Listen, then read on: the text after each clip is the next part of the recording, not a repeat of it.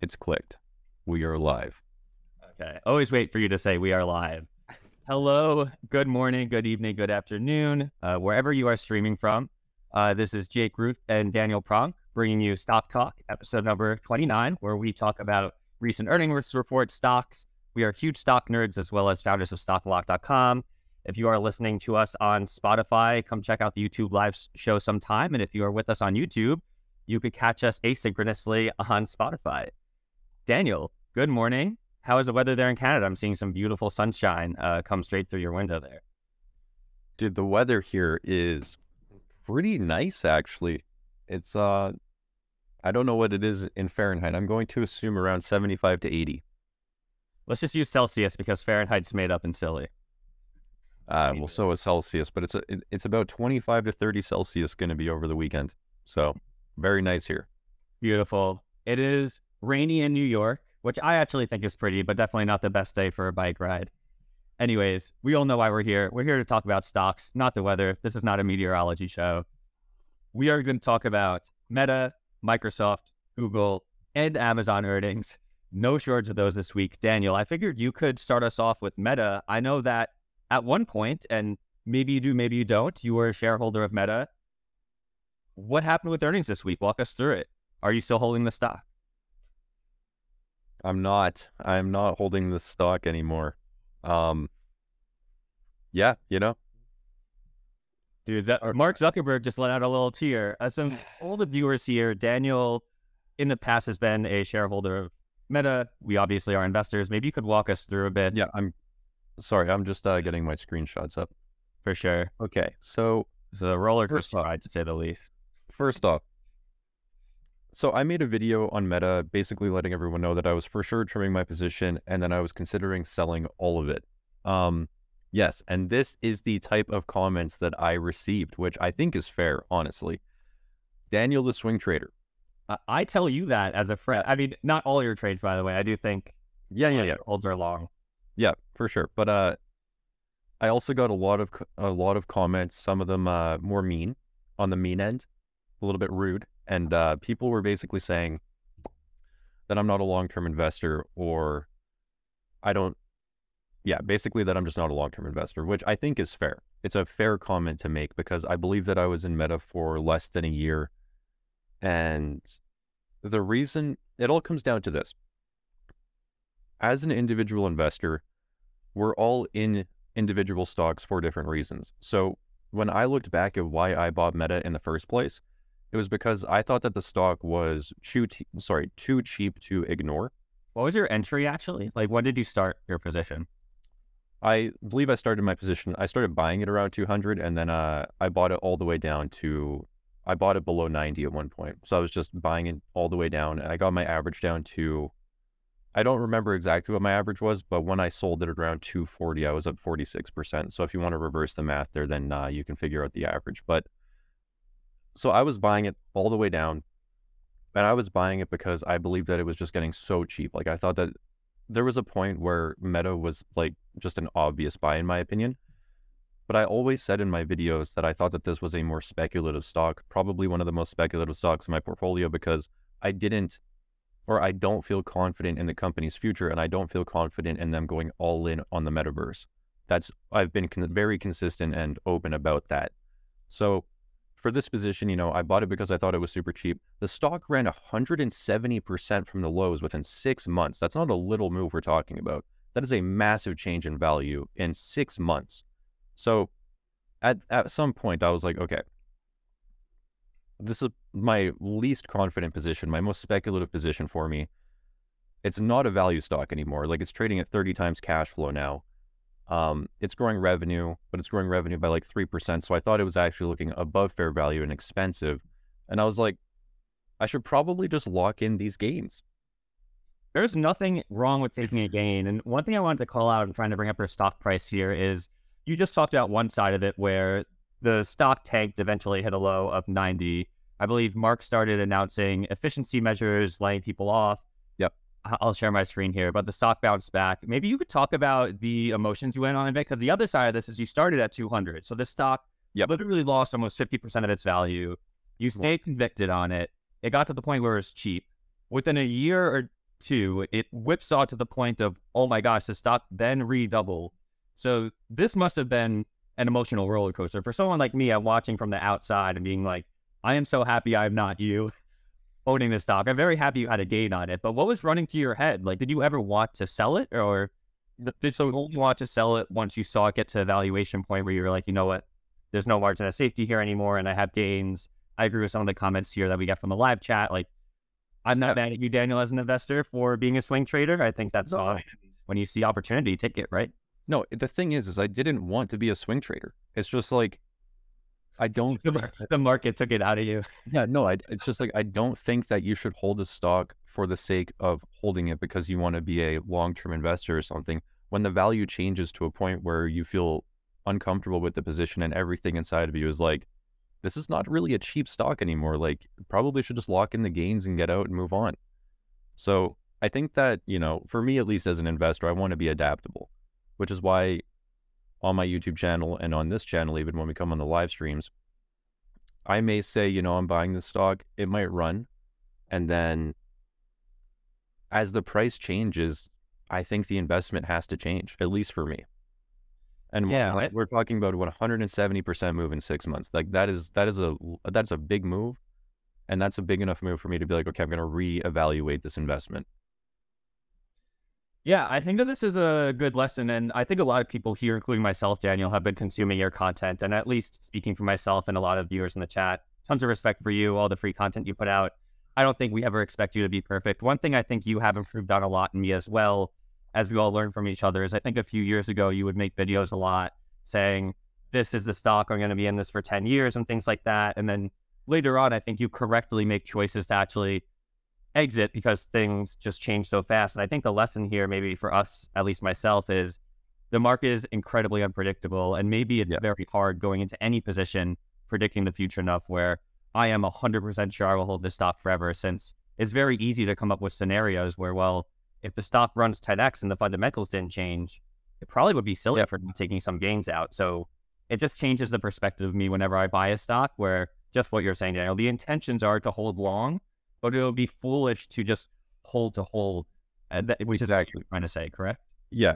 Like you don't, or at least for me, I'm trying to talk as an individual here because I don't believe that what I did is right for everyone. I know a lot of people holding Meta because they actually believe in the stock long term and, they want to hold it for like decades. That's great. But again, it just goes back to my initial reason I bought it. And it was just, I bought it because I thought it was cheap. I don't think that it's cheap anymore. So like, that's all it came down to. And for people following along, the newer investors in the chat, when we say cheap, we're actually mathematically analyzing the stock. So for Daniel here, cheap means when you looked at the free cash flows and operating cash flows that the business was generating, comparing the market cap of other tech companies in the market, the valuation of Meta at some points looked incredibly juicy, is what I like to say. Yes. And anything to go through on the earnings here, Daniel, for Meta? Or? Yeah, we can. But just talking about the valuation, I believe at the low there, it got down to a market cap of like $227 billion, and they had $40 billion of cash, a very clean balance sheet, and it was still generating a lot of operating cash flow and even free cash flow. So that's what I mean. It got down to a point where the price for that business was just a little bit silly in my opinion, but it exactly, Jonathan, it was irrationally cheap, and I don't think that's the case anymore. Just more money for Mark to blow on the metaverse, dude. Yeah, and then going back to your question about the emotions of that investment. So, I mean, yeah, at one point I was down probably 40 to 50%. I don't look at my account every day, so I don't know what the bottom there was, but there's nothing that tests your conviction like a stock being down 50% on you. I will say that. And we're there with Baba right now, right? The thing is, like, I've been in this position before, and if you do truly have conviction, then it's just, I just dollar cost averaged it and lowered my average down. And that's why I made that 46%, because as I said, I initially started buying around like 200. And then if I didn't continue dollar cost averaging down, then I wouldn't have made as much of a percent gain or as much of a gain in general. So yeah, it was a roller coaster. I think I handled my emotions well, to be honest, on it, because at the end of the day, like, I was willing to hold Meta long for however long it took for the stock to recover. So I wasn't going to sell it at a loss or anything like that. because I did, it's freaking Meta, right? I mean, Mark is not a person to bet against either. I know the Yeah. media throws a lot of shame at him, but this is a tenacious CEO. Even though I don't personally believe in the metaverse, but I still would not bet against Mark. It's the same idea with Coinbase. Don't believe in it, but that CEO, not to be messed with. Okay, yeah. Legend says knowing when to sell is an art form in investing. I feel like Daniel has perfected the art of selling. I don't know if I perfected it. We'll see, but I appreciate that. That's a good balance to some of the negative comments you've been receiving, but it's good to show that Yeah. the opinions are all over the spectrum there. One thing I think no one can take away from you, though, is you are always open about your moves. And even if there are things that you end up changing your mind on, which you rightfully should, we're all humans. And I think the best thing we can do is, like you said, learn from what we're doing. And I know I have learned a lot from you personally. Now it's going bi-directional, but yeah, man, I approve of your trade. Not that you asked me, but Thank you. Yeah, it's interesting. I mean, even Warren Buffett, he may buy a stock like TSM and then 3 months later, Berkshire selling it. And, when you're a public figure, I'm not going to say that I'm a public figure. I have like a decent YouTube channel, but I'm going to stop sharing my screen for a second. not comparing yourself to Warren Buffett. No, I'm definitely not comparing myself to Warren Buffett. But what I'm trying to say is, like, I used to let the opinions of my audience really sway my investment decisions. And that's something I really respect Warren for, is he has, 100 times the people, if not 1,000 times the people looking at his investments. And it doesn't seem like he lets the opinions of others sway his decision-making at all, which is something I really had to learn from him. I don't know if I'm fully there yet, but I used to be on the total opposite end of the spectrum, where it was like I would literally hold a stock or buy a stock because I thought that my audience would like it, or I thought that I wouldn't be ridiculed for doing so. Like if I sold a stock and I thought that I was going to get heat from it from my audience, I would just hold on to it even though I knew it was the wrong thing to do. And that took a long time to overcome. And now I'm just like, I have to do whatever's best for my portfolio, and I have to stay true to myself as the investor. Yeah, and I think doing that in the digital space is cool. So one of the reasons why Warren Buffett has claimed to live in Omaha is he's like, it's a slow town. Like, why would I live in Wall Street when people are chirping about stocks, talking about them all the time? Like, he, in a world before it was digitized, isolated himself geographically. And not that that was the only reason why he was able to stay away from people's opinions, but I think that's harder to do in the digital world. Like you said, you'll have comments from around the globe with eyes kind of watching what you do. So yeah, it seems like a challenge, but Yeah. I think, So, like you said, you handled the emotions well here. okay. I'm also just going to quickly show very quick, some screenshots from Meta's earnings report. So this is 2023, their most recent report on the left side. 2022 Q1 is on the right side. So we can see their operating cash flow actually declined year over year, which by itself is not a horrible thing. However, the purchases of property, plant, and equipment, which is the CapEx, increased by $1.4 billion. So Meta's free cash flow actually dropped quite a bit year over year. And they said that this was going to be their year of efficiency. So saying that this is going to be their year of efficiency and then seeing free cash flow drop so much, I didn't love that. And then, oh no, I lost my tabs here. And then there was another one here, Meta segments. So this is another thing. Their family of apps operating income declined year over year. The Reality Labs operating income massively declined year over year, which means their overall operating margin declined significantly to 25%. Now, it did improve quarter over quarter. I will give them that. It was about 20% in Q3, 20% in Q4. So the operating margin is starting to come back, but year over year, it still was coming down quite a bit. So I don't know if they're going to continue improving margins over the rest of the year. I would speculate that they're going to, but just based on this report, I was like, there was a lot that I didn't like about it. So that just added to me being like, probably is a good time for me to get out of this stock. How much did they spend on the metaverse this report?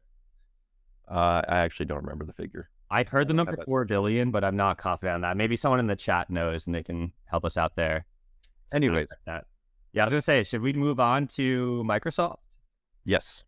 Cool. Well, there you have it. If anyone has questions about Meta and you're just joining, just watch the recording. Okay, I'm going to share my screen. So for those of you who follow the show, you may remember that I am a shareholder of Microsoft. Daniel is not. And there are some things that we agree on with Microsoft, some things we don't. One thing we definitely agree on is in terms of all the stocks in the market, this is getting, sorry, it's not getting expensive. It is expensive. And dare I say this, Daniel, we talked about Tesla last show. One of the things I said that we both agreed on was Tesla is one of those stocks where everyone is talking about it. Everyone's looking at it. What are you and I as investors, and this applies for a lot of us in the chat too, going to find in this stock that other people aren't seeing? Which you could then argue for, since the valuation is so high, is there any margin of safety? It almost seems like that's happening with Microsoft. 100% in my opinion, driven by both cloud, AI. Obviously, they are making a lot of noise in the ChatGPT space. We are actually consumers now at ChatGPT. I went ahead and took some screenshots and stuff. So yeah, just run through this on the quicker side, Daniel, and feel free to stop me for any conversation. Yeah, I'll just make some quick comments about, before you go through this, what I took away from Microsoft's earnings report. I thought that it was decent. I didn't think that it was amazing. I didn't think that it really deserved the stock to go where it went personally.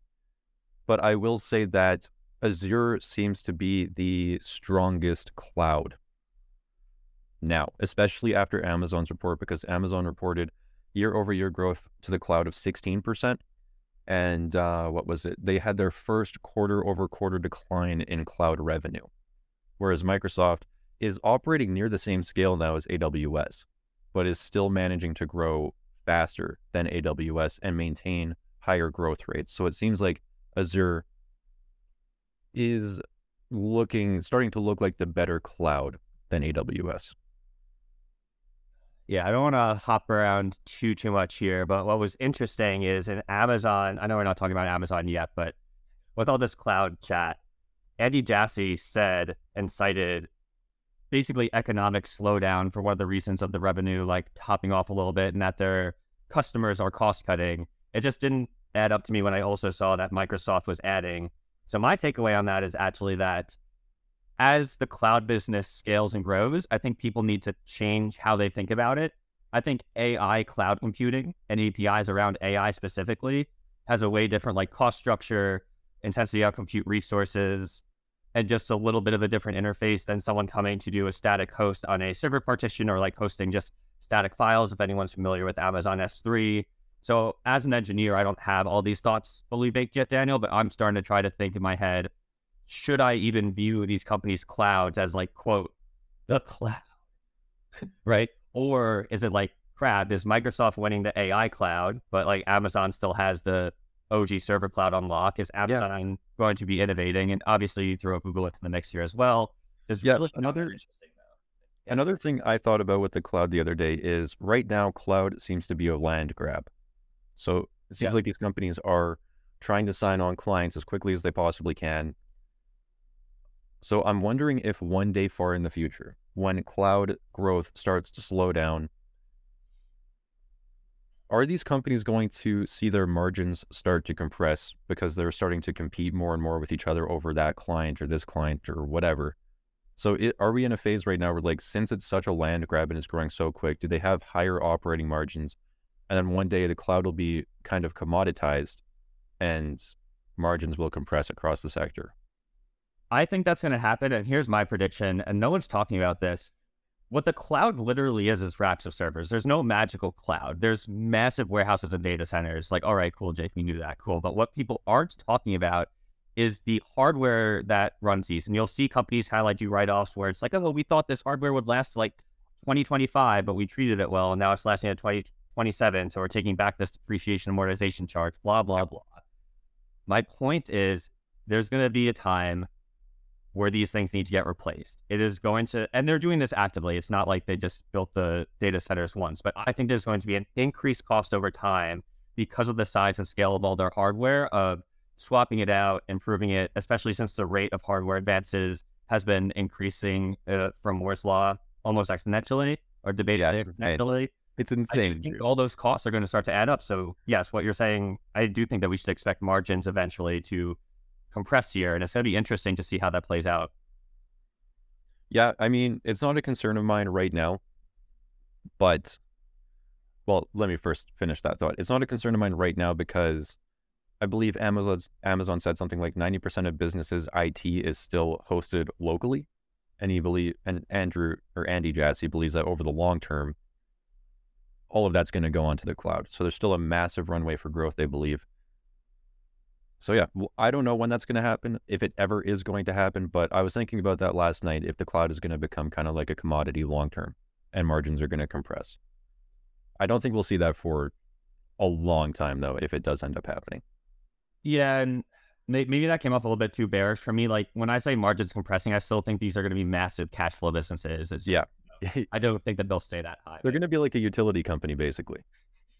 Like, oh my god. Well, yeah. Well, we'll say that for the end. I definitely have the tinfoil hat thought about okay, banks and utility companies, but I'm going to run through these super quick. Just had a couple interesting things I screenshotted from their earnings presentation and stuff like that. So one thing I love about Microsoft is they make it very clear how they're making money. I think their 10Ks filed to the SEC are very clear to read, with one exception that I'll bring up later. One thing that I don't think people are talking about a lot is LinkedIn. LinkedIn actually brought in almost 3.7 billion of revenue in just the last 3 months of March alone. This was a company that they acquired, I believe, for just over 27 billion back in 2016. This is actually driven largely from subscription revenue. So my girlfriend actually had a subscription to LinkedIn when she was looking for jobs. I think there was 25 or 30 a month. Lots of talent acquisition growth there. So there's just a ton of areas of this business that keep growing. Just looking at their cloud segment a bit, I know we've been talking about this a lot. You can see the revenues going up. We were talking about the margins before. At least for now, Daniel, the margins are actually almost at all-time highs. So what we were talking about before has not materialized yet. And even when it does, we're not talking about the business going down. The one thing I really love about Microsoft, Daniel, is as they're, just looking at this again, as their old school like Windows and devices and things go down, I mean, you're looking at a 28% drop Windows OEM, 30% devices. They're filling this in with LinkedIn, cloud revenue. They just bought ChatGPT. We're literally paying for ChatGPT. People are buying those subscriptions like hotcakes. The cloud. So this is a company that's proving that as time goes on, they're able to innovate and continue to make more revenue streams as existing business channels start to wind down. Yep. So that's something I do like to see, valuation aside. Here's a little cool thought exercise. Almost every single company, Daniel, reported a reduction in operating cash flow relative to 4 quarters ago. Yep. And this was interesting to me, so I wanted to like dive on it a bit. So this is from the earnings presentation. You could see, okay, our cash flow is down. So I wanted to dig a little bit more. So I dug, and this is a quote directly from their 10K filing. Cash from operations decreased 5.6 billion to 58.8 billion for the 9 months ended March 31st. And it said mainly due to an increase in cash paid to employees and suppliers and cash used to pay income taxes. So this is just a little bit weird to me, Daniel, because I'm like, I didn't really see, like, the selling and general admin expenses, like, kind of went up a bit. But as a percent of revenue, it's actually more or less the same. It's 3%. There were, like, some comments here. So I'm like, why did they say this? Maybe you could walk me through why. What could have happened over time's going down. What could have happened is they, instead of paying out so much stock-based compensation, which is deducted from operating cash flow, or added back to it, sorry. If you pay actual cash to your employees, then that does lower operating cash flow. So if they're changing the balance between stock-based compensation and actual cash payments to their employees, then this could be the result.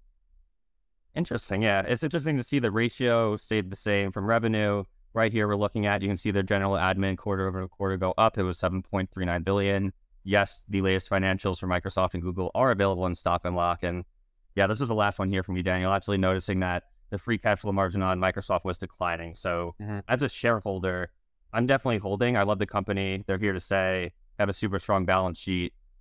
I can't really understand their debt, which honestly bothers me. I like to understand everything about businesses. So I don't know if we have enough time to try to walk this one together. But yeah, I'm holding, but I'm a little cautious, man, because it's like there's no meat on the bone. So I really want to see them continue to raise revenues on all this AI cloud stuff with ChatGPT and all that, since, you know, their free cash flow profitability margins like are declining, and we might also see that with the cloud in the next 5 or 10 years. So I'm gonna watch for the next report closely. Okay, I'm going to share my screen. Go for it. Okay, that is it for the Microsoft notes too. So okay, I'm going to remove yours, and then I will present my screen. Amazing. We did it. Okay. Jake looks like he's in his element. I'll take that as a compliment. Thank you. Okay, so let's take a look here. Free cash flow in the first quarter, 17.83 billion. Free cash flow last year in the first quarter was 20.05 billion. If we take a look at operating cash flow, which is before CapEx, it's 24 versus 25. So yeah, operating cash flow down a little bit, which you said. So if we go to Microsoft's price to free cash flow now. Are you ready? What do you think it is? What do you think it is? Take a wild guess. For the amount of free cash flow they made in the trailing 12 months? Yep, price to free cash flow right now. Microsoft. I think it's 40. Wow. Yeah, it is 39.5. You know, I was an applied math major in college, bro. Come on. This to me, though, is just like... It's expensive. I just can't get behind this. Like, I want to own Microsoft. I truly do think it's a great business, but I cannot get behind this price ratio right here. I also was reading a statistic. Please someone go fact check me, but I was reading that over 90% of the S&P 500 returns year to date are from Microsoft, Apple. Like, those two stocks make up the majority of the S&P 500 returns year to date. And then I think it was the entire FANG group was 90%, but Microsoft and Apple, I think, were over 50%. Terrifying. So yeah, that's where like a lot of the market's returns this year are coming from, is just from a handful of stocks and mainly two. And this is the result. Now you're getting Microsoft at a 40 price to free cash flow for a multi-trillion-dollar business where the free cash flow dropped year over year. Like, so not financial advice, but this is a show. Obviously, Daniel and I are friends. So imagine us having this conversation over a beer and a campfire. Daniel, as your friend, not financial advice, I would not recommend buying Microsoft stock today because it seems very expensive to just kind of do eighth-grade speak around what we're talking about now. But I just want to be clear, great business, obviously. But yeah, it's expensive on a free cash flow basis. This is crazy. This is a stock where I'm speculating because I can't tell you for certain how I would react if I was a holder, but Microsoft is a stock where if I bought it at a good price, I would really try not to sell it. Like, I would be looking at this right now at 40 price to free cash flow, and I think I would be doing what you're doing, is just holding it. Yeah, I think that's what I would try my best to do, because it is... Well, all right, Mr. Swing Trader over here, look at these diamond hands. I'll teach you how to long-term invest. You know, you say that, but it's funny because I do own stocks that I've had for years. It's just that, yeah, messing with you. Yeah, I get it. I arguably deserve it, but it is what it is. Anyways, I think that Microsoft is pretty expensive right now. As an investor, looking at this price ratio right here, I would not be buying it. And the reason is because now you're getting a free cash flow yield of only 2.5% on it. That's no margin of safety there based on what I've read from Warren Buffett and the Intelligent Investor. So I just think it's very expensive now. I would, yeah.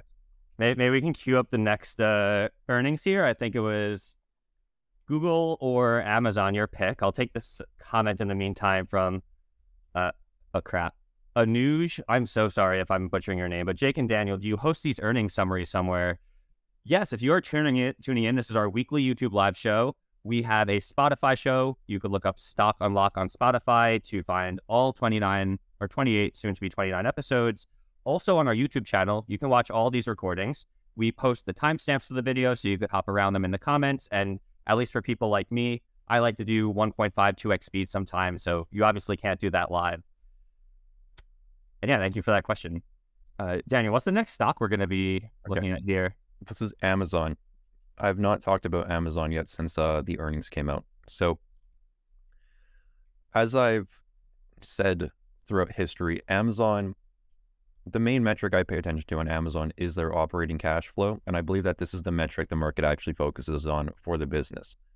So I was expecting operating cash flow to start increasing, getting back near all-time highs. I think it could make an all-time high this year, actually.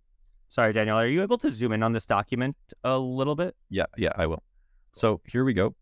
We're going to zoom in. When I zoom in, I don't know why, but the quality just drops so much. Anyways, operating cash flow this year in the first quarter was 4.8 billion. Last year, it was a negative 2.8 billion. So operating cash flow is now positive, and it increased by, I believe that's $6 billion year over year. In the trailing 12 months now, Amazon has produced $54.3 billion in operating cash flow, which is up 15 billion year over year. So they said, we're going to improve our operating cash flow, get it back up. They're executing on that.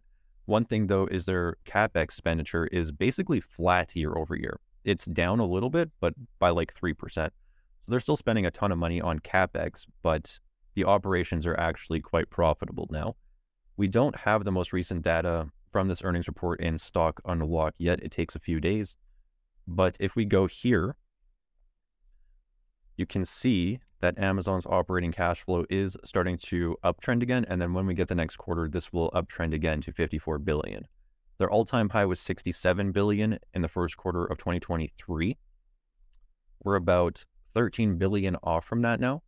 And I think that, over the rest of the year, Amazon could get back to all-time high operating cash flow.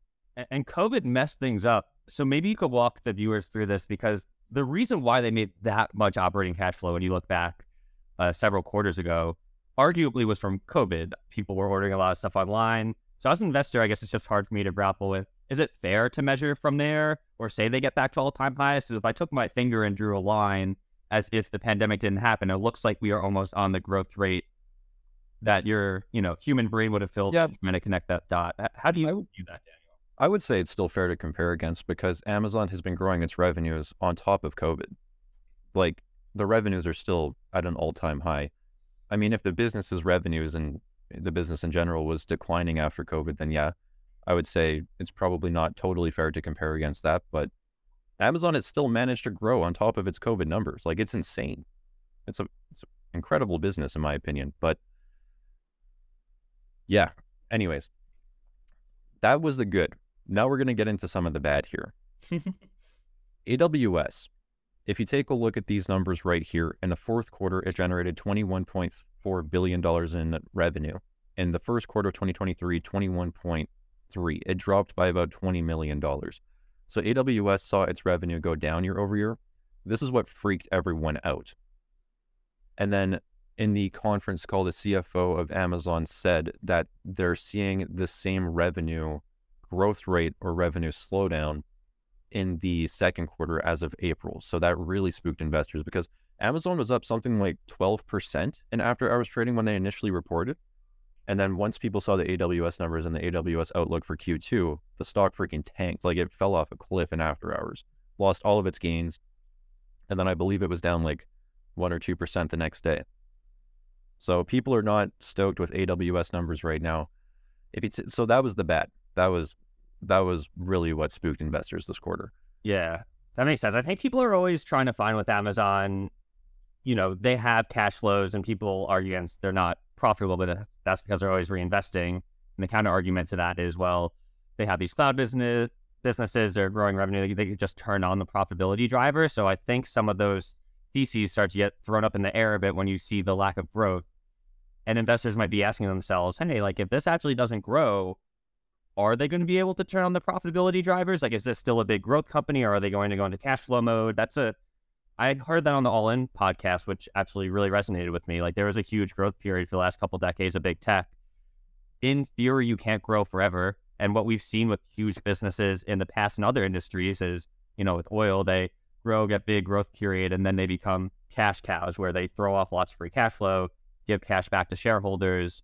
So it is interesting to see, not to overgeneralize all these tech stocks, but are you potentially kind of changing how we view these? Are these still growth stocks, or should they only be focusing on efficiency? Yeah, I agree. I mean, nothing can grow forever. But the thing is, it all depends on the price you pay, right? Like, Google, I think, was selling for 17 times free cash flow when it was selling for $80 a share. In my opinion, that means that the company's not priced for a lot of growth. Whereas if you take Microsoft at a 40 price to free cash flow, that company is priced for a lot of freaking growth. And it's the biggest company out of the group we're talking about right now. So it all depends on the price you pay. Like, if Microsoft was selling for a 10 price to free cash flow today, it'd be half my portfolio probably. But damn. Maybe side plot. You would put half of your portfolio in one stock, or am I just taking that a little too far? I think I'm probably over exaggerating. I like to say these things when I'm not in the moment, but if, Microsoft actually dropped to a 10 price to free cash flow, I don't know what my emotions would be. So it's hard to predict the future like that. You want to know what I just imagined? I'd imagine Microsoft drops the price to free cash flow 10. I find you and your girlfriend living in a tent on the side of the road because you sold your house. You sold everything you had. You went all in on the stock. You're like, I will live in a tent because I want to put all of my money into the 10 price to free cash flow growing Microsoft. Honestly, dude, let's share a tent because we'd actually save even more money then. And I'll get rid of our apartment too, whatever. Yeah, I'll sell the house. No, but anyways, that was the thing that people didn't like about Amazon's report. However, take a look at this, okay? Amazon has multiple different business segments. Their online stores only grew 3% year over year. People didn't love that. Physical stores are growing by 7%. However, third-party seller services grew 20% year over year, and this is a bigger business than AWS. Can you define that for us in the chat? What is that? Third-party seller services. I actually don't know how to generalize this quickly. I think that I can take a step. I think that is for the third-party sellers on Amazon that are coming, where it's like not a direct Amazon Prime product. Yeah, I want to... Anyone in the chat wants to chime in here, help us out too. We love interacting with you all. Also see all these chats, and thank you everyone for being here. I know what it is, but I don't know how to explain it well, so I'm going to Google it. Third-party sellers are independent sellers who offer a variety of new, used, and refurbished items. Yeah. Back to the chat on that one. Also, we're getting a couple chats that the screenshot is a little bit blurry. Yeah, I know. We'll work on these. Daniel, I think I can give you some file types for next stream that will scale better. Yeah, these are kind of trash. Anyways, advertisement. Subscription services also increased by 17%. Advertising services increased by 23%. And these are businesses doing $10 billion a quarter now. So I think that people are focusing a little bit too much, at least in my opinion, on just AWS, because Amazon is spawning some incredible businesses here at scale that are still growing by nearly 20% per year consistently. So I don't think that this is just an AWS story here. I think Amazon is a lot more than AWS. They did a good job at explaining that too. For anyone that wants to go pull up their Amazon earnings release, always recommend people to type in the names of the stocks you want to look at and then type in the word investor relations. That's obviously how you find all their investor materials. And they, Daniel, have bullet after bullet after bullet after bullet, both for, hey, here's all the huge companies that are integrating with our cloud and continuing to get entrenched in our B2B model there. They also then in a completely separate section talk about all their product innovations, and it brings credit exactly to what you're saying. And I have to agree, I'm not excited about the cloud growth. I'm not trying to spin a story that it's a good thing, but it is still a slice of their business, as you mentioned. Yep. And there are lots of other parts of this business that are growing. We should have mentioned this to begin with. I actually am an Amazon shareholder.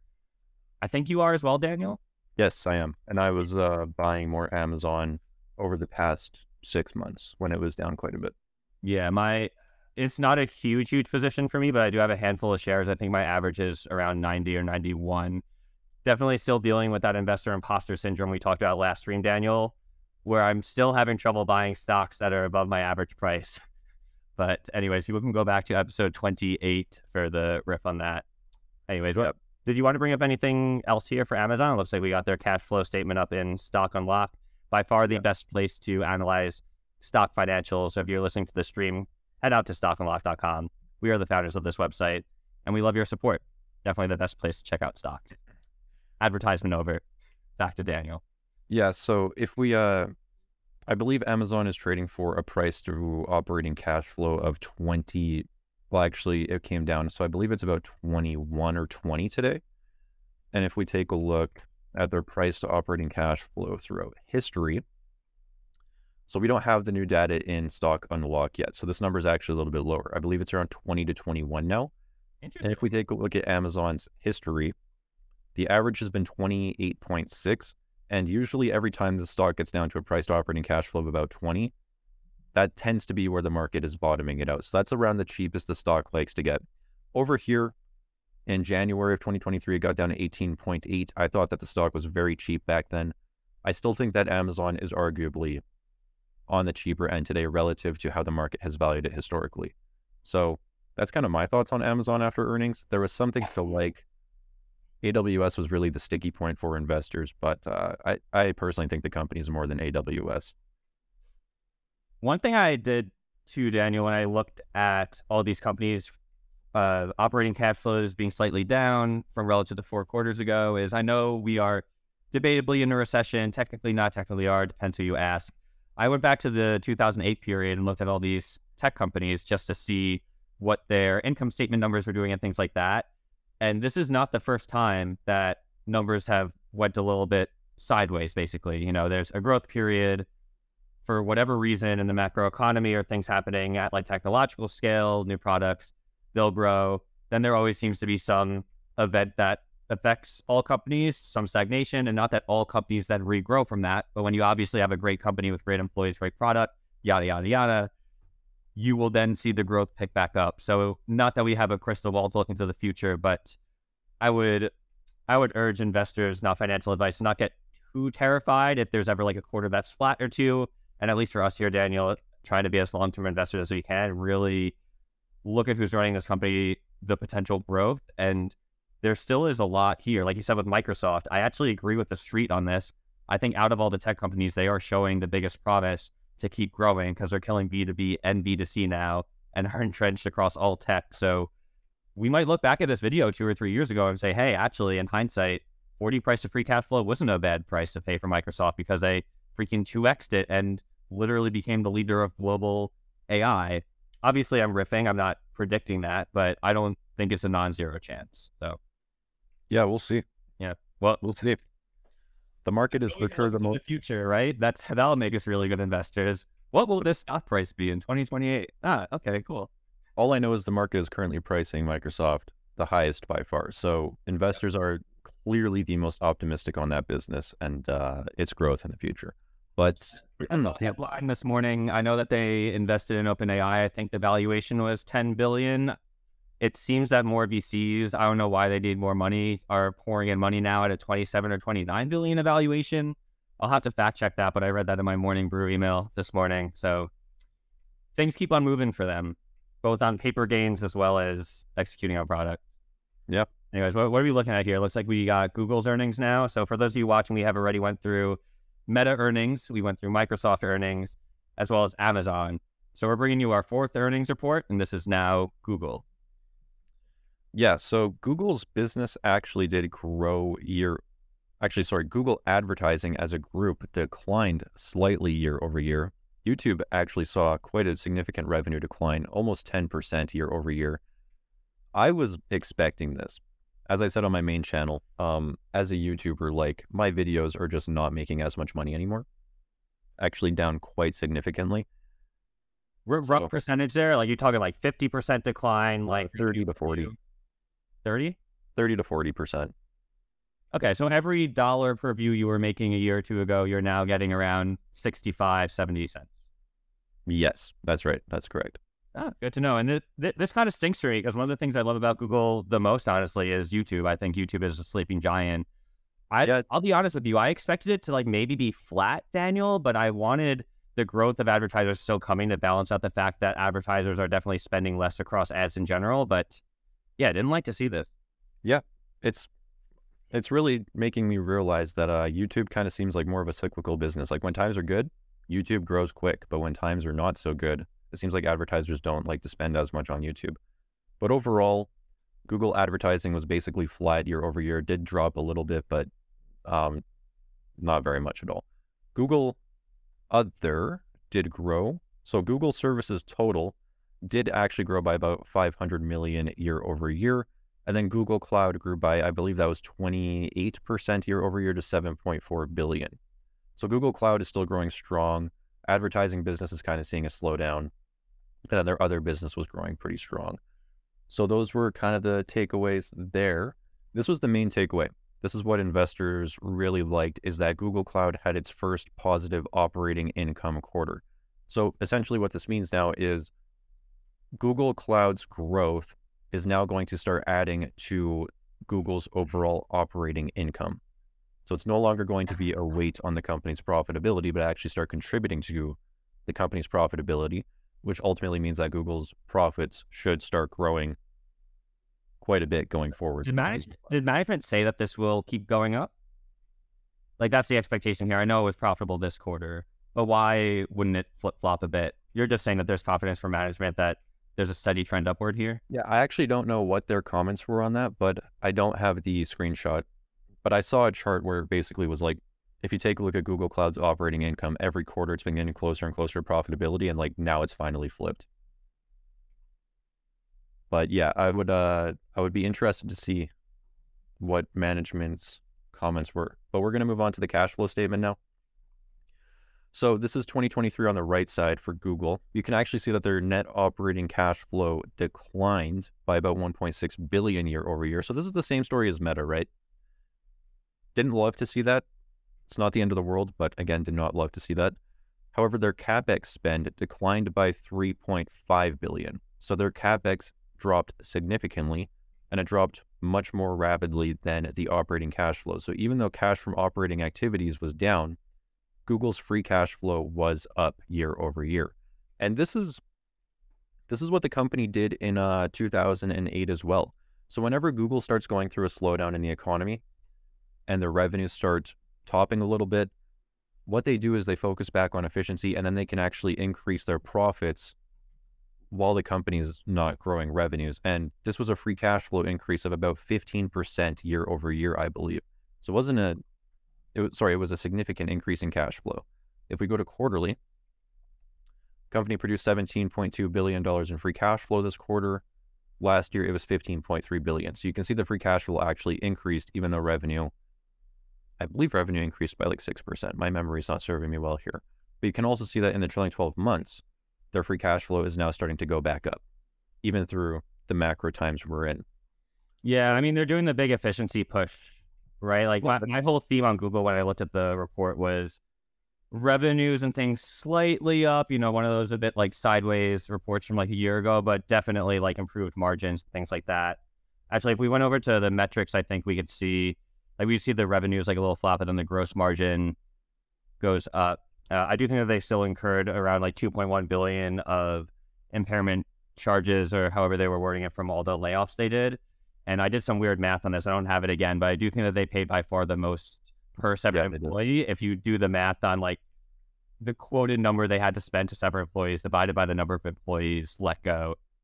Another metric I don't see people talking about a lot, but an interesting one to analyze for layoffs. Yeah, but it's just such a good comparison between Google and Meta, because both companies said, we're going to be focusing on efficiency this year, getting our margins back up. Take a look at Meta's first quarter. That didn't happen. All their margins are down across the board. Free cash flow, operating income, net income, everything is still down year over year. And then you look at Google, and their margins are starting to come back. Like their free cash flow margin is starting to increase again, and they actually increased free cash flow year over year, despite operating cash flow going down. So when I took a look at those two earnings reports, I saw Google actually executing better, in my opinion. The things are moving in the right direction, and the company is trading for a cheaper price than Meta now. Well, we were saying that. I'm very open about this. Like, I was buying Google pretty heavily at $90 a share. I think they were trading for about a 16 or 17. I might be confusing. I think it was price to free cash flow. I might be confusing that with price to operating cash flow. But yeah, even at these prices, it still seems decent. One thing we haven't brought up yet, Daniel, is they authorize a $70 billion with a B share buyback program. No, that does not mean that they will actually spend all of that. But if this company buys back $70 billion worth of shares, that is very wild high to me. And actually goes a little bit to the argument I was trying to make before, where are these cash cow shareholder friendly businesses where they keep the stock price up by buying back shares, all that stuff, as opposed to, using $70 billion to continue to invest in growth, because it actually seems like they're trimming employees, getting hyper-focused, and even combining teams. They combined DeepMind team with someone else internally. Interesting to see. Yeah, I don't mind the buybacks right now because I personally think the stock is cheap. So while it's cheap, I mean, buy back as many shares as they can. and I'm happy for that. Sure. I mean, over the past year, they bought back 4%. If they do another $70 billion buyback, that's another 4 to 5%. So they're returning quite a bit of cash to shareholders right now, which I like to see. But right here, we have Google and Meta's price to free cash flows. So we can see down here, Meta got down to a price to free cash flow of 9.7.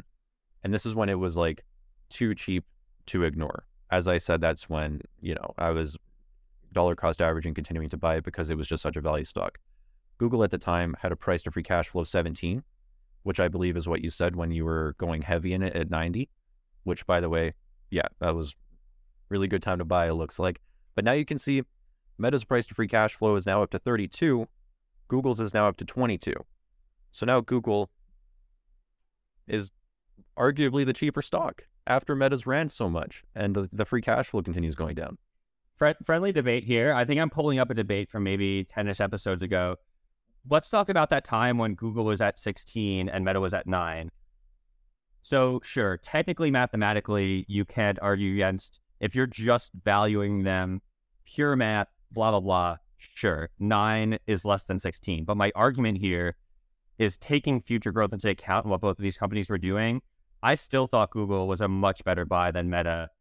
I ended up being wrong if you look at the stock appreciation, by the way. Like, that was not the right call because Meta ended up laying off employees at 2x. So I'm not trying to say I was right here, but that was the mindset I had at the time. I was like, even though this has a 16 multiple, I still saw Google executing and producing a ton more cash flow, where I actually saw Meta, in my head, I thought it would decline. So sure, it's trading on a 9, but that would turn into an 18 if the metric they're evaluating on reduces by half over the next year, right? So it looked like investors were counting on that to happen, but credit to you, Daniel. I mean, you saw through the smoke and mirrors on that. It was just too cheap, and all the people that made that trade made a lot of money. Yeah, I mean, I agree with you. If you're thinking over the next 10 or 20 years, I would agree that Google was the better buy.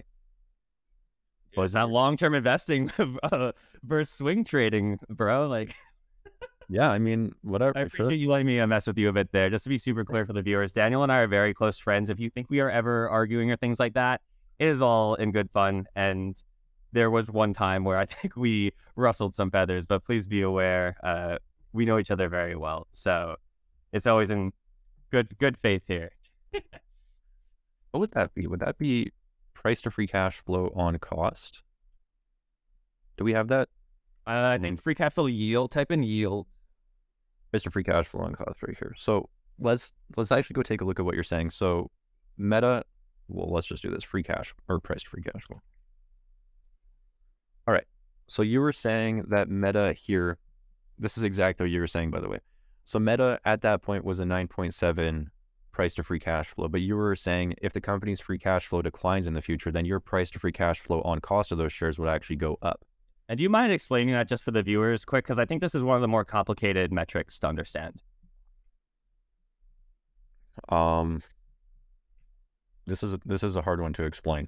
So what this metric is doing is taking a look at your price to free cash flow of the shares you purchased based on the company's free cash flow today. So since Meta's free cash flow actually did end up declining, the price to free cash flow of shares purchased on November 2nd right there has increased to 13.4.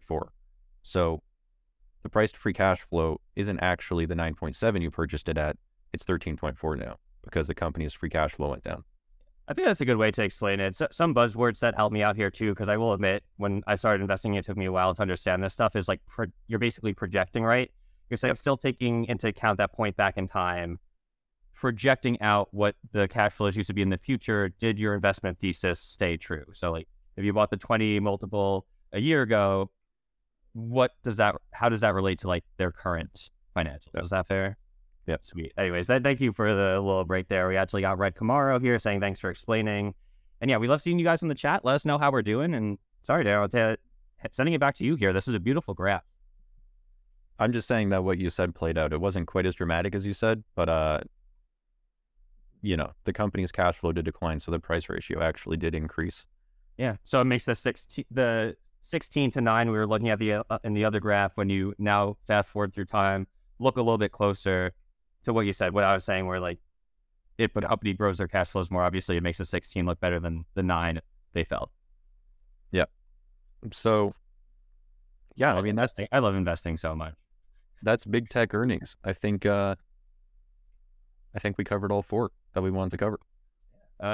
Got a good question here from Red Camaro, Daniel. Let me know if you want to take this or me. When should one use price to free cash flow and price to operating cash flow? I made a very in-depth video on our Stock Unlock channel that goes over this Awesome. How in very good depth. I'll try to find that and post the link.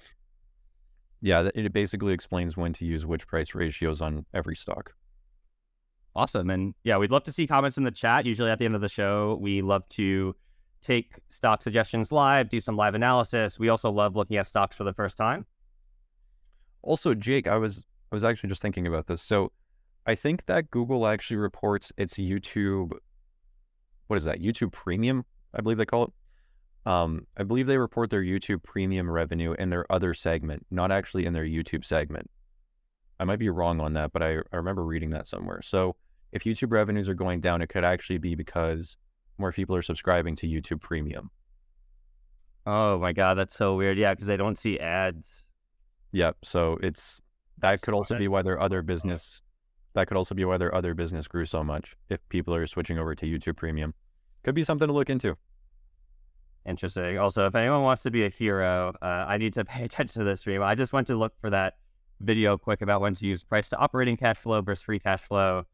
In the 1 minute, I didn't see it pop up, but if anyone has the link and wants to be a superhero, post in the chat. You want to take one of these, Daniel?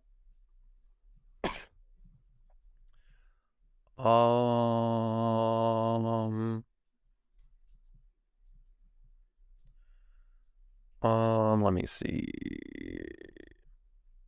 We got a question about banks here. Sorry, while you're looking, I see we got 79 people in here. If you are liking the show, please throw us a thumbs up. Hit that bell icon to get notified when we go live. We are always trying to grow Stock Unlock and obviously reach more people. We have a ton of fun with these, and thank you so much for being here. If you're listening on Spotify asynchronously, come check us out on YouTube sometime at Stock Unlock. Yeah, okay. All right, this one. Jake, what are your thoughts on Coinbase? I actually made a comment about the CEO where I've been embarrassingly forgetting the guy's name. So Coinbase, for those of you who don't know, is one of the only completely, quote, like legal crypto exchanges. Obviously, you have heard of FTX and all the other sketchy things. We're not here to replay the whole crypto saga, but Coinbase specifically, stock trade on U.S. exchanges where consumers can go buy, sell crypto. I also think that they are opening up doors to allow institutions get in.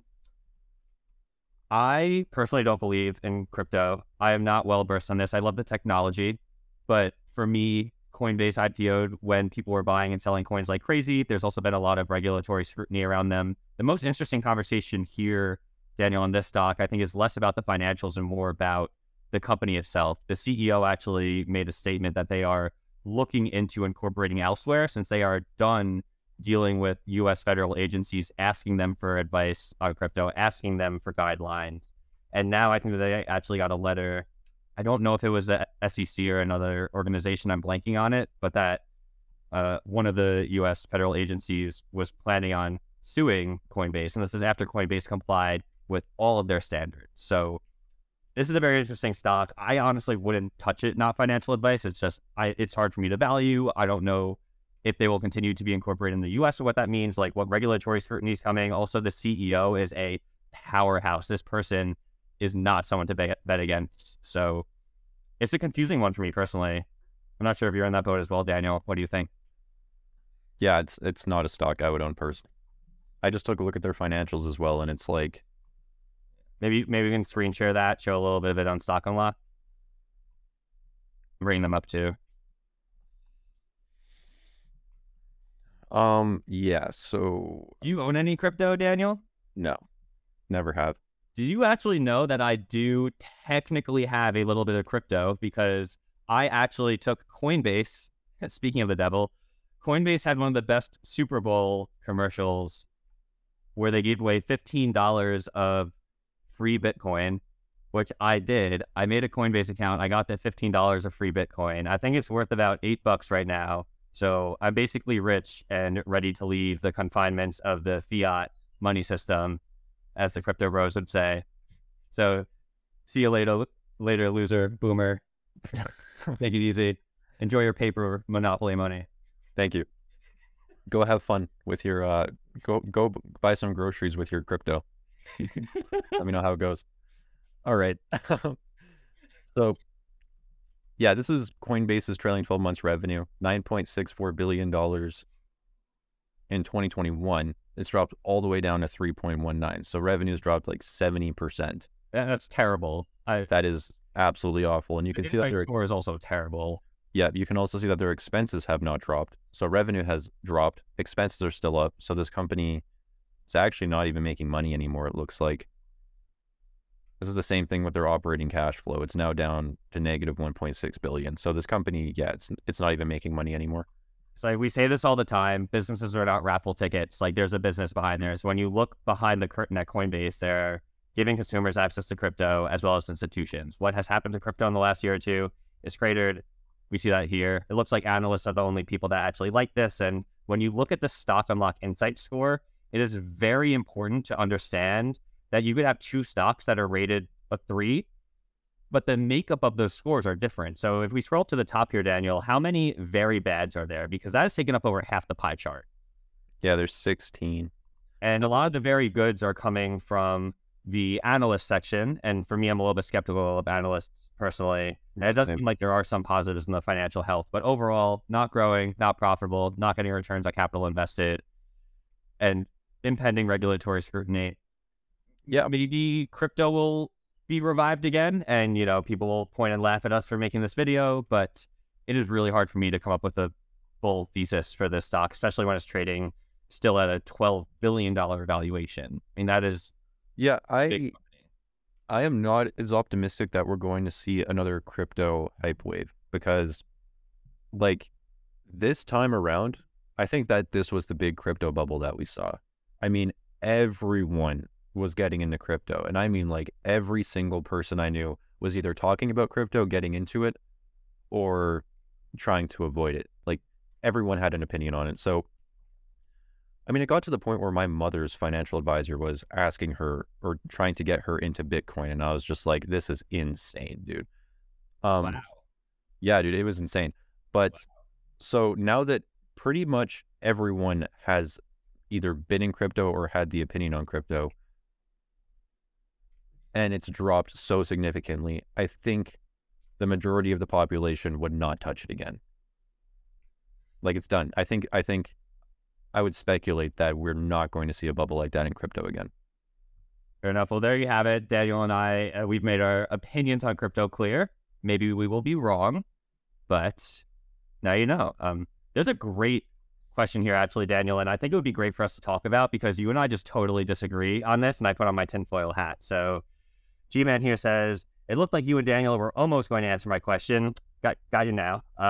Lol. Anyway, as investors, I think it always makes sense to find value in stocks that are out of favor. For example, banks. What do you think? So for those of you who aren't following, debatable bank crisis going on now. We all know what happened with the SVB. You can go to the past episode to hear our thoughts on that. Right now, First Republic Bank is rumored to be getting taken over by regulators right now.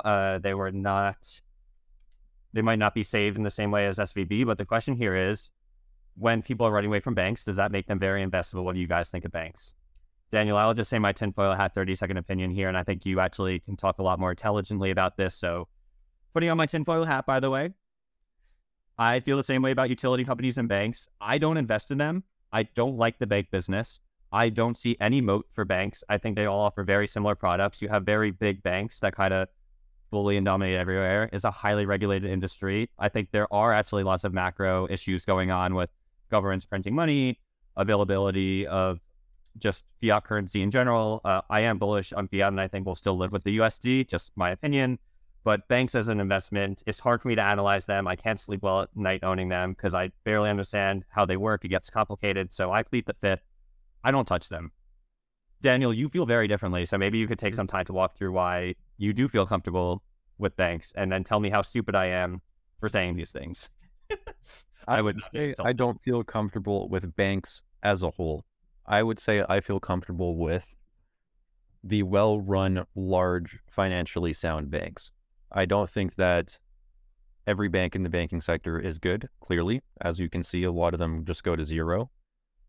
Um, it really just depends how the bank is managing its finances and its risk. And I think some banks do that really well, and I think some banks do that really poorly. What are some things you look at there? So there's two segments, good banks, bad banks. I think you explained that well. What are like some of the metrics investors could look at to start to assess this? Because me as an investor, I'm saying it is very hard for me to determine that. I think banks are complicated. Yeah, there's one metric that's specific to the banking sector. It's called the CET1 ratio, which is essentially how liquid the bank is. So SVB, for example, I believe its CET1 ratio when it went under was 4 to 7%, which is not high. In Canada, I believe we have a minimum of around 11 to 12%. That's how much liquidity the banks have to carry to meet deposits and stay financially liquid. And that's why I like Canadian banks, because our banks are regulated a lot more strictly. And I believe that no Canadian bank even went under in 2008 when the big crisis was going on. What are you trying to say about U.S. banks, sir? I'm an American citizen. I'm saying your guys' banking system is not nearly as strong as Canada, and that's been proven over time. See, this is where like I just put my hands up here because I'm like, I don't know enough about this to actually argue against you. I did actually see the Fed make a statement, U.S. Fed, that they like took responsibility for being like, hey, they didn't say it this way. I'll rephrase it. We effed up. They're like, we totally effed up the SVB situation, but also like they were also super bad. Of course, they're not talking about how they lobbied the government to change regulations around banks. But well, no, it wasn't. It wasn't even the Fed. It wasn't even the Fed. That's supposed to be, that's supposed to be regulating and watching these banks, right? So in theory, if the system was working well, SVB should not have happened because the Fed would have been on top of this. I see. Regulations in place that would have prevented this from happening. I see. Okay, I agree with that. What I meant to say is it wasn't the Fed's fault that SVB went under. They totally mismanaged their capital and made some pretty poor assumptions, which just caused them to downright collapse. That's not the same, though, across the banking sector. So when there's an event that happens and it tanks an entire sector like the banking sector, I think that you can buy some fundamentally sound banks for very cheap prices. TD Bank, to answer G-Man's question, I thought it was cheap. I bought more of it when it was under $80 a share Canadian. And yeah, I just think that there's good banks and there's bad banks. To answer some questions here, where do they publish the CET1 ratios? You have to go to the bank's earnings releases. They should report this. They should make it clear what it is. If they don't, that's a red flag. And this is not a metric on stock on a lock because it's pretty specifically calculated by the bank. But yeah, definitely go and take a look at the CET1 ratios. For example, TD Bank, I believe its CET1 ratio was 18%, which was the highest I've seen in any big bank, which means TD is incredibly liquid. They're not at any risk of going under, in my opinion. And the market was just selling it off so much. I was like, this is ridiculous. This is one of the best banks in the world, in my opinion. Second largest Canadian bank, growing quick. And the market's just like, nope, it's uninvestable now. Here's another question for you. This is out of my own curiosity, maybe for some of the viewers in the chat.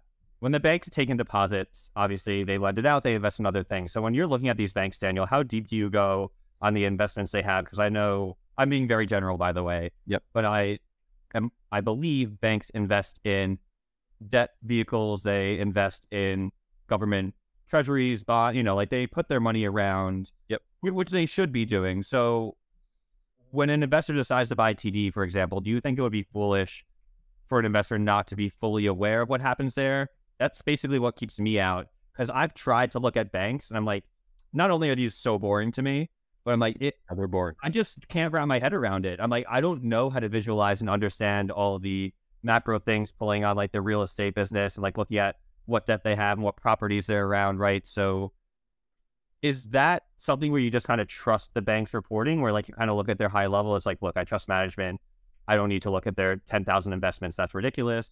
Or is it actually that you should look at all these? It's a mix. It's a mix. So for like TD Bank, for example, I look at the generalization of like what are their assets, what are they invested in, and then I want to at least understand how much exposure they have to what. but I don't look at every single, loan they make or anything like that. So yes, there is a point where when you're investing in a bank, you do just kind of have to trust the institution, trust the management, trust the track record, and just really trust its liquidity. That's again why I feel so comfortable with Canadian banks, is because they've stood the test of time, even when times have been as bad as they can get, in my opinion. And they're just really solid banks. Like our Canadian banking system is very highly regulated and very sound, in my opinion. Yeah, are you still below EQB? Yeah, heck yeah, I am, dude. Equitable Bank, right? So now I guess you own EQB and TD, correct? I own EQ Bank, TD Bank, National Bank, Royal Bank of Canada. Why not just pick one? Or when you're like doing portfolio weighting allocations, are you just looking at all the stock prices, and when the ratios on each one are the lowest, you're like, I'll just go into that one, and I like the basket at some risk hedging potentially to have multiple? So EQ Bank for me is like a growth investment. It's actually the one that I also feel will give the most returns over the long term. So full disclosure, I have the largest position in EQ Bank. Then in my RRSP, which is my retirement account, I don't like to take as much risk, and I like to just feel secure with that portfolio. So that one has Royal Bank of Canada, National Bank, and TD Bank, all about equal weightings. It also does have some EQB, but not as large of a position. Is it safe to assume those all pay a dividend too, so you're saving on tax? Yeah, those are... Yeah, I do the same, and I know you're in Canada, I'm in US, but we have the Roth IRA, so I've been doing that with the NSA shares as well. But I like that. So there's the growth bank stocks that are, I guess, slightly more risky, but you think or are speculating get the greatest returns. But you probably could have guessed I would have asked, well, why don't you just put all your money in that? I think you explained it pretty well. There is more safety in some other banks that just might be like a little bit bigger, less for growth. Yeah. Like give you a nice dividend payment. You can save on tax and the tax deferred account. All right. Yeah, I see you. I don't agree with you, but I was like, it makes sense logically to me. So. Yeah, I just, if Royal Bank of Canada goes under, man, we got some problems. We have serious problems in the world. And as we like to say, if that happens, then money is probably not going to matter at that point. You're not going to be concerned about your money. So, forgive me for this. There's a couple people who are in our Discord that have made some pretty funny memes of Daniel. Also, maybe throw me under the bus too, not to just pick on you here. But I think that we just had a great meme. The face you made when you said, what if Royal Bank of Canada goes under, put fear in my body. And I think that's very memeable. I think we have a problem or something. So if anyone wants to drop it in the Discord, our own topic channel. We have a comment here. Why not BMO, which has a CET1 ratio of 18.2%? So there's an argument that BMO is a good Canadian bank. They're one of the largest.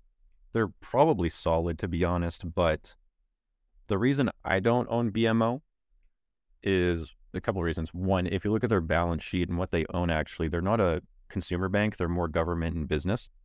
I believe that the majority of their portfolio is actually government and business. And that's not, that could be a good or a bad thing, whatever your opinion is there. Why it's a bad thing for me is because I was a BMO customer for years when I was growing up, and I thought that they were not a nice word. I thought that they were a pretty poor business. I did not like them. And then I actually got my mortgage through BMO, the house I'm currently living in. The mortgage is with BMO, and it was an awful experience. I forget what happened because this was 4 years ago. I don't know this. Just out at your memory completely. Yeah, basically I made an offer on this house, and then I was waiting on documents from the bank to finalize the offer and make the offer legit. And there was other offers coming in on this house. I had to get the offer in by midnight on the day that I made it. And BMO was dragging their feet. And it ended up being at the point where I was contacting other mortgage brokers, trying to just get the documents I needed sorted out. And it ended up being that BMO sent me the documents at 11:30 at night. And then I had to stay up and I was stressed out. And we got the offer in and it went through, but they had no excuse. Their excuse was just we don't have one. We're just not prioritizing you as a client. And in my opinion, that's because the majority of their business comes from government and business. It doesn't come from people like me, consumers, regular, everyday people. So I don't think that they care about us, which gave me no, they don't care about us as much. So it gave me a really bad taste of BMO's business. And because of that, I would not own the stock. I had a very bad experience with them, so I'm not confident in that bank beating out a bank like TD, which I think is much more friendly to consumers, and I haven't had a problem with. Super fair. I behave the same way with like PayPal, for example, like where if I had a bad consumer experience with the company, Yeah. even if I think they might be okay on paper, I'm not going to go with them. However, though, let me poke a fun hole in that. While that does make sense, I think it's a good justification for you not owning the stock as a consumer. I do think you did argue for BMO a little bit there, where we started by saying they don't deal with consumers too much. Most of their business comes from these other customers. Yeah. I don't agree that they gave you a bad experience, but it does seem like they have their eggs in a row where they are paying attention to the things that are giving them money. So sure, not a great consumer business, but if you're investing in it because they capitalize and do well on that other type of mortgage lending and things like that, maybe that is actually a good thing. Like they prove to you that they do actually have their eye on the ball. Like why would they give you attention from a finite source because they don't have unlimited? They look at their bank accounts. They're like, we understand what drives profits for our shareholders, and we're going to do the bigger deals before we deal with, cute little single Daniel Pronk buying his house, which is probably not even a fraction of a percent of what they are getting from other deals. Anyways, No, that was an interesting point. No, that's a fair argument. And as I said, that it could be the right call for the bank, but it probably is. But in terms of holding that stock and feeling comfortable, after my experience with them, I just don't. I don't like the bank. I think that it's a bad bank after my experience. So I'm like, I don't want to hold its stock. I mean, fair. Like, and I did just check the time. So we have been live for about an hour and 16 minutes. Normally we do about an hour. Sometimes we go over. Daniel, I'm not sure what your plans are up there in Canada. It looks like a beautiful day. I can't say it's rainy here in New York, so I'm feeling a little bit more cuddled up than usual on the live stream. But what are you thinking of wine down here? You want to take any more comments? What are the vibes up there in Canada? I feel like I could do a few more. Let's let it rip, bud. Friggin' out for a rip.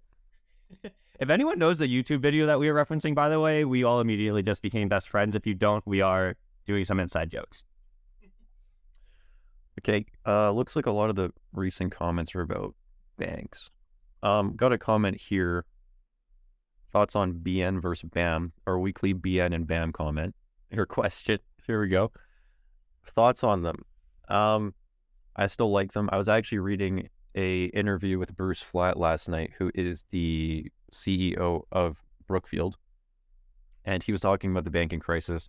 I believe it was an interview when he was over in India, and basically he was like, the current environment that we're in with higher interest rates and with stock selling off and everything, he's actually more optimistic about the investing environment now than he was a couple of years ago when everything was expensive. And he full on said in the interview that that's not a view that goes with the consensus right now. A lot of people think that investing right now is harder and not as good, but theoretically, when interest rates go up, you're actually going to make more money in the future because you're getting a higher return on basically every single investment. So he's more optimistic. He thinks that Brookfield is going to actually produce more returns in the future because of that and how much money they invest. And he was also saying that basically exactly what I said earlier on in the video, where when you have a bank like SVB and these other banks collapse and it creates fear in the market and people are selling things because they're just scared, I mean, you get better deals and there's better investments out there. So he basically said he's optimistic when the rest of everyone, or when the majority of investors are scared. Brookfield actually tends to do better. So we're going to see. Brookfield's stock has not been doing well. I'm very surprised by that. They report here pretty soon. And also Brookfield had some properties go under. That's the thing I wanted to bring up. Yeah. I used the same, I'm not going to re-riff on it. Yeah. For those of you who have been watching, I went through why I don't invest in banks. It was largely around just they're hard to understand. I kind of apply the same mindset to Brookfield a bit. Like I looked at them, one of my best friends, Daniel, he's like super bullish on the stock. So I was like, all right, like we're going to learn about this one. And like, I don't think it's a good or bad stock. I'm just kind of like on the sidelines of, I am cheering you on. Like I was not able to understand that business, but you do. So yes, they defaulted on some properties. Apparently it's not a bad thing, but maybe you could like walk us through. We see the media headline come through. Daniel Pronk's talking about the stock on YouTube. The next day, they default on a property, and everyone's like, "Oh my god, what is happening?" Walk us through what happened. Yeah, it's that was a funny time. So I made a full video on Brookfield, and I was like, I think this is the best stock in the market right now. I think it's the most undervalued stock with the best future opportunity. And then the next day, a headline comes out: Brookfield just defaulted on $106 million of real estate. And I was like, well, that doesn't look good. But but when you when you look into the numbers, I mean, Brookfield has a $33 billion real estate portfolio.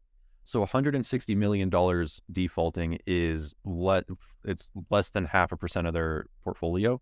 And Brookfield has said that their commercial real estate portfolio is 95% very high quality office real estate, which actually is seeing an increase in demand right now. And their net revenue per property is actually increasing because of how high quality it is and how people want that high quality office space. However, they do have a 5% of their portfolio that's not that good, and they're actually trying to get rid of. That is the portfolio that is seeing defaults right now. And how Brookfield does this is they probably have like thousands of little subsidiaries underneath the company. So this little subsidiary may own an office portfolio of 10 buildings or something like that. I'm just using a generalization, but let's say that they have a subsidiary that owns 10 office properties. If they want that property to just disappear, they don't want to think about it anymore, yeah, they'll just default on the loans and say, you know what, we don't want to pay those loans anymore. The bank can have those properties. I believe that's what they're doing because So in other words, I just think this is a little bit confusing. They have corporate structures that they set up where there is this big, we can think of it as an umbrella organization, which is Brookfield. They are then made up of tons of other different corporate entities, which each have their legal unalienable rights. Maybe I have to use the word unalienable there, but anyways. So when they default on this, you're saying it's very contained, I guess. Is It cannot spread throughout. They're almost, like management knows this is going to happen. It's not like the CEO woke up one day and was like, holy crap, I thought we had like $20 billion in our bank account. There's only 5. We're not going to be able to make this mortgage payment. Like everything goes on fire. They're saying is a very calculated, sorry, what was the correct word here? They foreclosed or they just missed their payment? Yeah, they just stopped paying it. Like the reality is Brookfield just stopped paying it. And here's the thing. To me, this had to be a choice because Brookfield generated $5.2 billion in cash flow last year. So on a $160 million property complex, your interest payments are probably less than $10 million a year. So it's not like they don't have the cash to do it. So therefore, my conclusion is they chose not to pay those off. And they have this corporate structure so that they can confine risk or mitigate risk. So if something does go wrong in this area of their real estate portfolio, it's very confined to that. So personally, I don't think that their commercial real estate is a problem. Yeah, there's negative headlines going around, but it's like 0.5% of their property. And it's probably the property that they want to get rid of anyway. So I think that these headlines like to spread that around and be like, oh, Brookfield's going under, they just defaulted on $100 million of real estate. Then when you look at the facts and you dig into it, it's like, that company is very solid. It's very okay. It's going to be fine. All right. Conspiracy theory. There's a Daniel Pronk smear campaign going on by major media. They watched you drop that video. They had that on cue where they're like, all right, he dropped the Brookfield video tomorrow morning. We're ripping headlines out all over negative about Brookfield. No, but I think you explained that pretty well. If anyone else has questions about that in the chat, let us know. Daniel, you mind if I take another question here, or was there anything else you wanted to say on that one? We'll see. We'll just see what happens. I mean, Brookfield, they're going to report within the next few weeks. The CEO has said he believes the stock is incredibly undervalued right now. I agree with him. And they told the market a few months ago that if their stock remains down like this, then they may do a tender offer, which is essentially like buying back a ton of stock, or that they're just going to start ramping up their stock buybacks. So I'm speculating that in the first quarter, they will see, or they will announce a stock buyback program. As a shareholder, I want them to, because I think the stock is very cheap and very low right now. So I'm hoping they do. Then I'm hoping that kind of tells the market, what's really going on. Or, if it doesn't and they don't announce anything and the stock remains down, then I'll just continue dollar cost averaging at a lower price, which is also okay. Well, there you have it. I will keep cheering you on from the sidelines on that one, crying and waiting for Airbnb stock to go back down. I'm going to take this quick one here. So from Robert, what is the best way to locate debt maturity dates on a stock?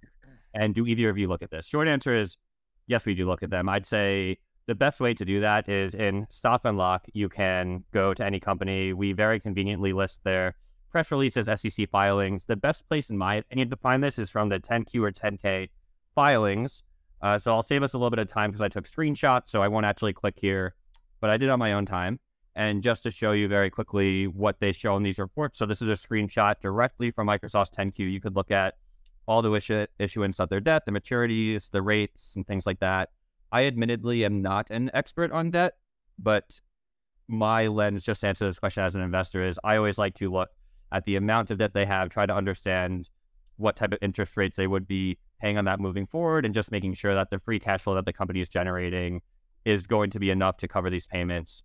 For Microsoft specifically, one thing I actually did once the report came out in Stock Unlock, I wanted to just analyze their debt a bit to get a better feel for it. So one of my favorite metrics to look at is long-term debt. So we could actually see over time that Microsoft started taking out lots of debt from around all the way back from 2009, right after 2008 recession. And it looks like it actually peaked at $79.38 billion for the 2017, looks like Q3 report.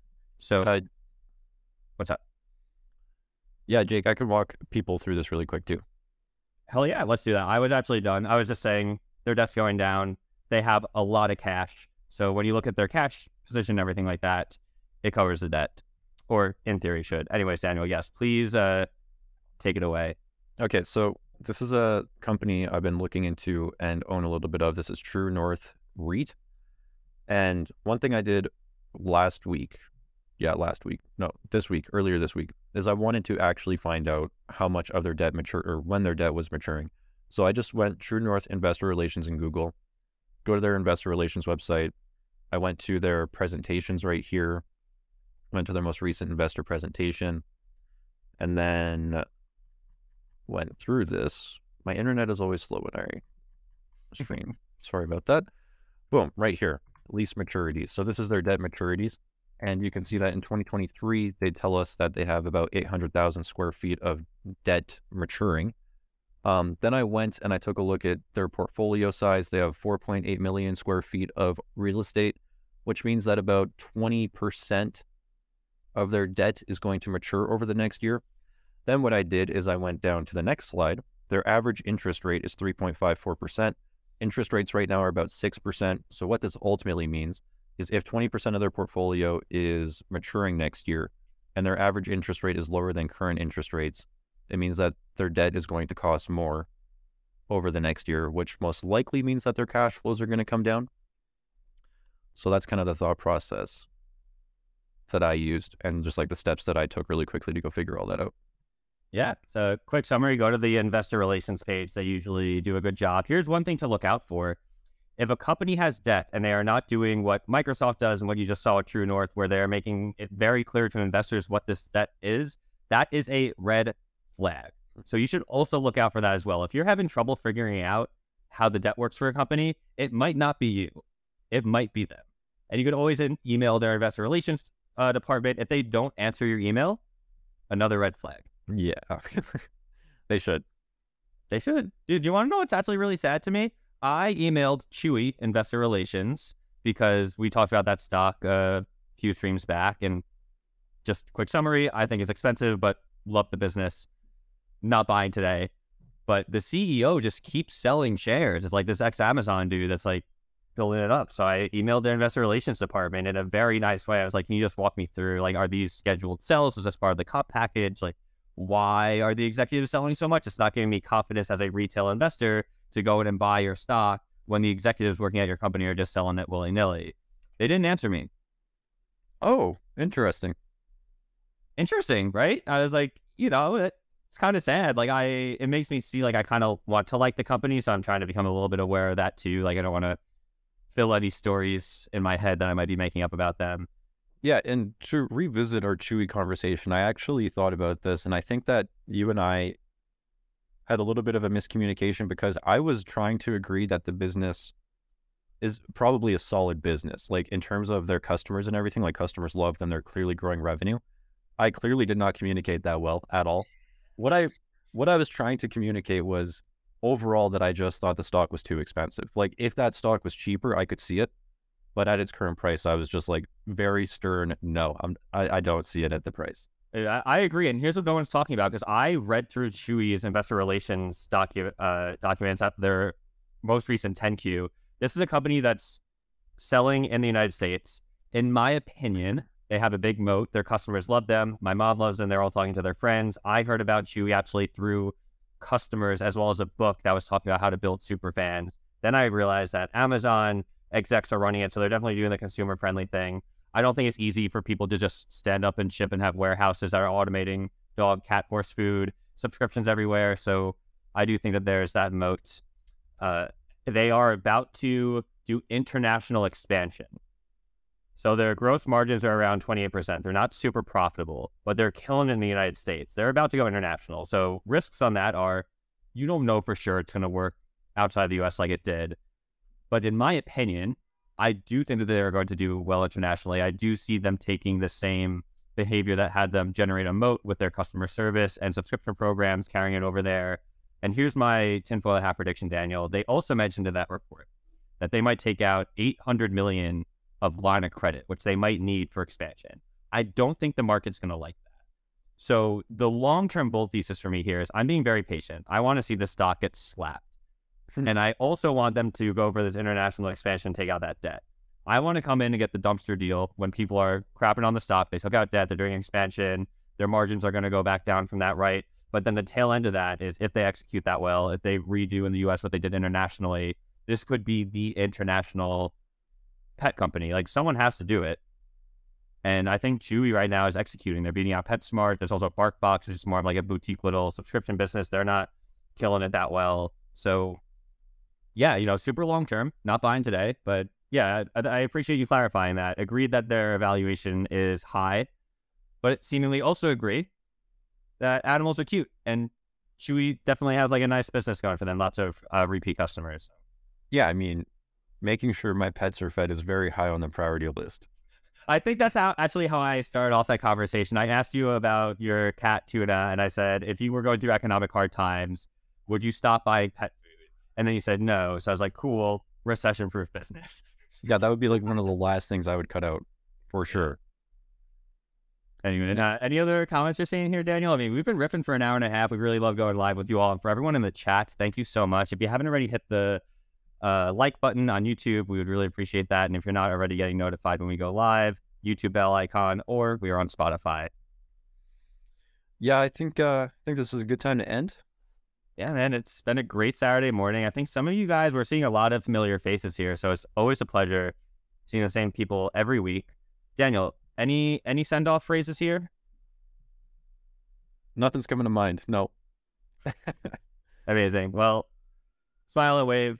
Thank you all so much. This will conclude episode number 29. It has been a blast, and we are really looking forward to being with you all next week. It'll be on Saturday. We always announce the time on our Discord, and again, we are the co-founders of Stock Unlock. Check out our website, totally free to try, added premium tier. We are trying to grow. Your subscriptions that you pay help enable us to continue to build the business, and we are just getting started. We are building a lot of great new product, and dare I say, AI might be involved. So stay tuned. Yeah. I'm going to hit the end broadcast button. All right. Thank you, everyone, for watching, and we'll be back next week. Goodbye.